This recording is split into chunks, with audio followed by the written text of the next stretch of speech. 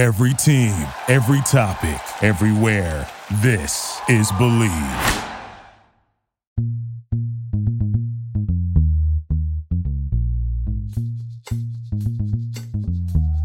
All right, welcome to the Number One Bengals podcast. I'm Danny McDoug. I'm joined as always by John Sheeran. Yeah, and John, look, you love offensive linemen, and you are really excited about how we can improve the Bengals offensive line. David DeCastro was released by the Steelers in a very unprofessional way. He commented about it, how it's just billionaires being billionaires, right? And now he's looking for a new team. What better team than the Cincinnati Bengals, where he would, one of the Steelers' biggest rivals, and the Steelers are on the decline, the Bengals are ascending, right? What do you think? How would he fit on our team? So the whole beef now that he has with the Steelers, it actually creates this new angle that we get to talk about, because Castro is, I think, 31 years old. He was from that same draft class that Kevin Zeiler was. Kevin Zeiler was picked, I believe, 3 picks after DeCastro, and DeCastro's had a very illustrious career in Pittsburgh.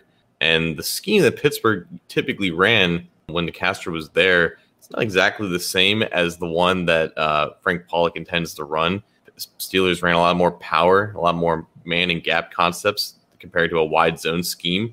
So I think the scheme fit is not exactly like fitting like a glove, but DeCastro's still obviously talented enough when he is healthy to start for basically any team that he wants. But now that he has this vendetta against his former team, he's calling shots at the owners and the Rooneys. I think there is a chance here that this could be a James Harrison type situation where maybe the Bengals, if they're so inclined, give him like a 1-year deal, like a 1-year prove-it deal to compete and potentially start at right guard so he can best his former team and he can kind of stick it to him. But other than that, like, I think we have to recognize that he was released not only for financial reasons, but he is contemplating retirement.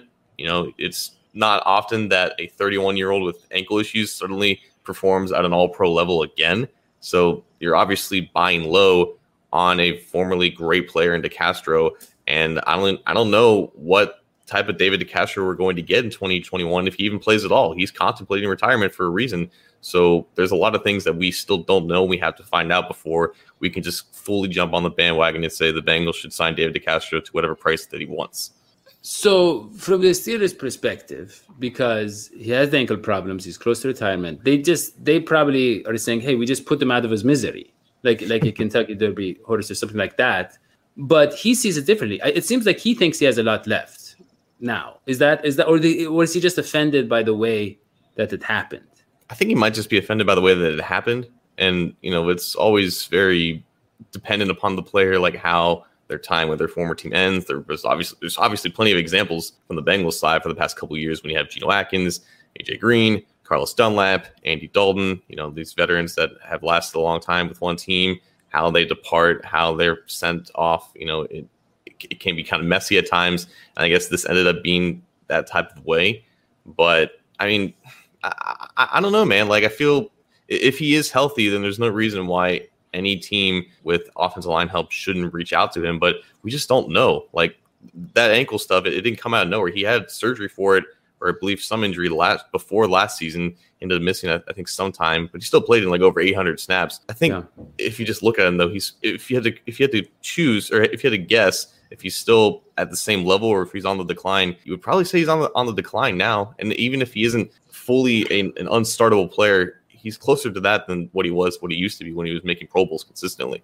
Okay, I get that, but it's still going to be hard to get a 6-time Pro Bowler, 2-time All-Pro on a minimum deal, don't you think? Mm-hmm. I mean, maybe if you're a contender, maybe the Chiefs, maybe the Bucks. I don't know.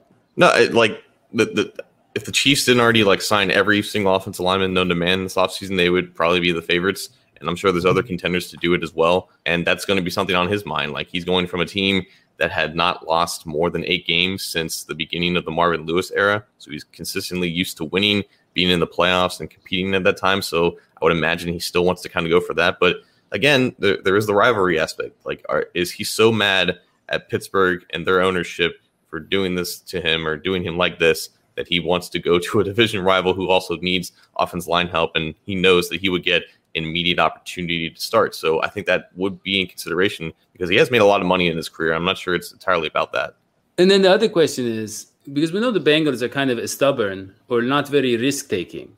And so from their perspective, they have Quinton Spain and they have Jackson Carman, and then they have Xavier Su'a-Filo. And they kind of committed to those guys. I would say Spain and Carman. And maybe they're worried about chemistry. Maybe they're worried about, I don't know. I mean, it's not about the money if they get them on the minimum deal. But what do you think? I mean, that doesn't seem like the Bengals' style to go out there and say, let's get the most talent we can, and see who emerges. That's really not what they do in general. I think that would only happen if they deemed DeCastro as a player that they simply cannot turn down. Like there was the whole thing about Morgan Moses. He was on the open market for a while, and there was a push to sign him. But, is Morgan Moses good enough for them to deviate from their plans at right tackle with Riley Reiff? Obviously not. Morgan Moses is now with the New York Jets. If David DeCastro is in that next tier, if he is so good, if they view him as this high-quality player still to this day and so good that they have to get him to start over Jackson Carman as a rookie in 2021, then that would be the only way that happens. But I don't think they would sign David DeCastro unless they were confident that he is that player and he's still that player. So that's going to be the biggest variable with this whole thing. Like David DeCastro is a great name. He's had a great career, but it's all about what are you doing now and what have you done for me lately? And they have a lot of recent tape on him to make that judgment. Yeah. Okay. I think that's enough talking about a guy who last played for the Steelers. I feel a little bit dirty now, John, just talking about him so much, pretending, he's probably not going to end on the team. We shouldn't dedicate so much time to him. Let's move on, John. Let's move on. Joe Burrow said in an Instagram post, he wrote, "See you in September." Did you see that, John? I did, yeah. Yeah, and he was looking in a particular direction. We don't know who he is going to see in September. We don't know what they have planned. But a lot of people are interpreting this to mean he's going to play the first game of the season, and maybe we won't see him before that. Maybe he's done practicing. I don't know. There's so many different interpretations out there. Well, I thought it was just he was on a social media hiatus. Like he was posting on Instagram, "See you guys in September." Maybe he's not posting until the season starts. He's actually looking towards the Ohio River in this picture, so maybe he's going out there. I wouldn't recommend that. The Ohio River is a disgusting landmark in Cincinnati. Do not go in that water by any means whatsoever. Only if you have a really nice boat that won't sink. But that's the price of developing a country, John. I mean, the Procter and Gamble has done so much service to our country. The toothpaste that you use, the soap that you put in your hair, all of that. Yeah. So yeah, I don't know. I don't know what he was looking at, but it is exciting. Anything Joe Burrow does is exciting. His teeth is everything. I'm just so excited. Okay. You can't really see his teeth here. He's got them kind of hidden a little bit. Yeah, that's the mystique. Maybe he has new teeth again. We don't know. He could be changing teeth. Yeah, but you did see the robotic leg. You can see the leg, with the very heavy brace. So he's taking precautions. Okay. John, explain to me if the Bengals can get that white Tiger helmet, because it's not a throwback. So do they need to have a throwback jersey and then they can do what they want with the helmet? Or is there going to be some open, kind of some sort of lenience in terms of what you can change about your uniform? The NFL is not very keen on lenience, as you well know. I think with this helmet rule, it is specifically for alternates or throwbacks. And the whole NFL uniform rule is that you can only wear alternate jerseys X amount of times per year. You have jerseys that are designated as your primary, your away, and then your alternate, and maybe some teams have throwbacks. This now allows teams to carry two helmets, and the second alternate helmet that is now being instituted or allowed for all 32 teams. I believe in accordance to the rules that already exist, you can only wear this particular helmet with your alternate jerseys or with your throwback jerseys that you want to institute and create. So with the white Tiger helmet, I don't think this is going to be a case where the Bengals are able to wear it 8 to 9 times a year whenever they wear their all white jerseys. The whole thing with this was player safety. Like starting in 2013, they wanted to just have every single player just have one helmet, so there's consistency with how it fits, and there's no messiness in terms of diagnosing concussions. If you have multiple helmets and one of them fits somewhat differently that can lead to problems if they do suffer concussions. But now I think they're allowing it so that players can wear alternate helmets, provided that they have enough time to get used to it, to practice with it, to make sure that it fits just as well as their primary helmet. So that is the one hurdle that they were able to overcome. But I don't think this is going to be a case where it's like college and teams are just rolling out different helmets every single week. No, I think with the Bengals, yeah. Go ahead, sorry. No, like if they want a white tiger helmet, I think like they can do that. Like there's nothing stopping them from doing that. I think the problem is the amount of times that they can wear it a year. Yeah, I get what you're saying, but I think knowing the Bengals and their love for history and their love for insisting on using the letters that spell Bengals instead of using a Bengal tiger, right? They love the B.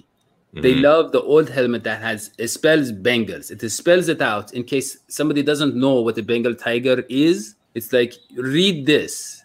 Whereas I think the image helps. No, but really, I mean, John, when does it end? Like, you know what I mean? What I'm trying to say is, if they're going to spell out the B and not show what a tiger looks like, what's next? Like, maybe they could, instead of having stripes, they just have like, squares, black and orange squares, and say, these are the colors of a tiger. Now study these and you will go see a tiger somewhere else. I want to see the tiger on the Bengals. I want them to look like tigers.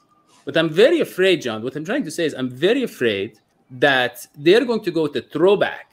So the original Bengals helmets, with the Bengals on them, along with their jerseys. I don't know if they're going to do the white as their alternates. That's what I'm worried about.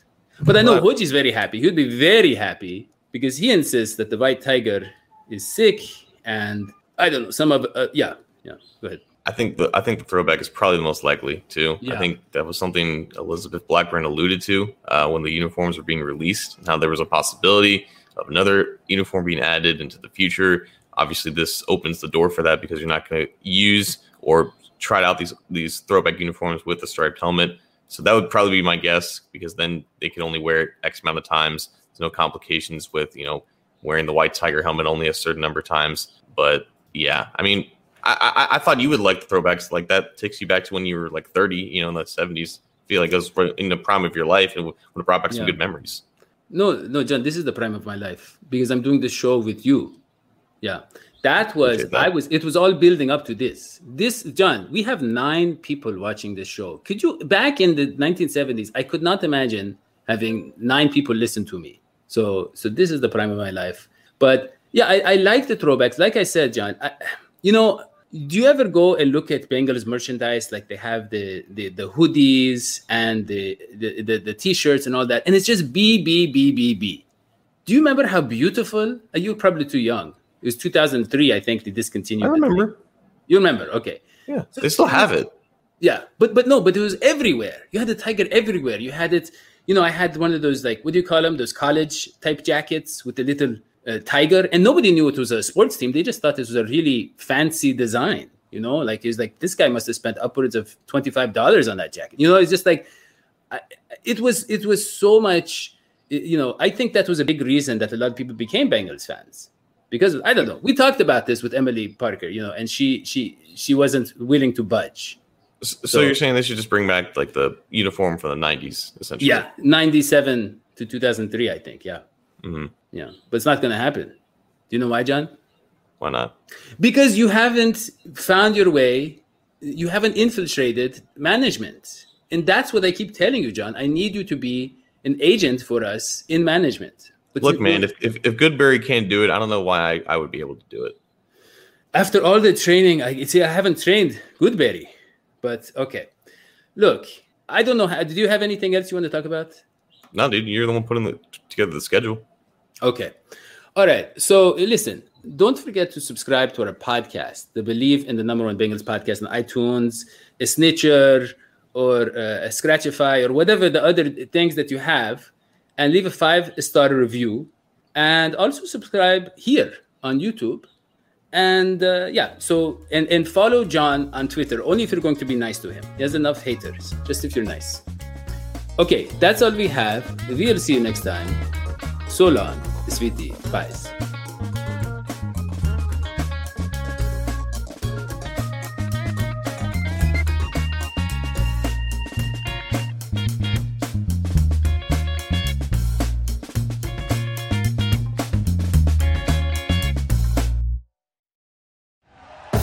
Thank you for listening to Believe.